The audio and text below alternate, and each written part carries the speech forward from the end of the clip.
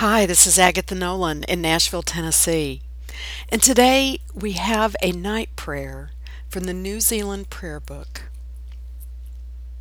Let's have a few moments of silence.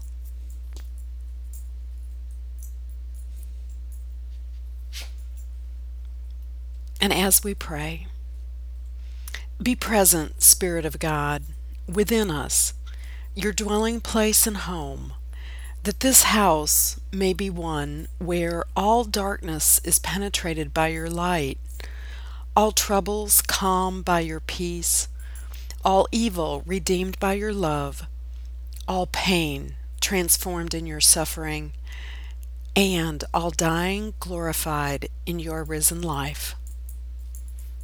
Amen.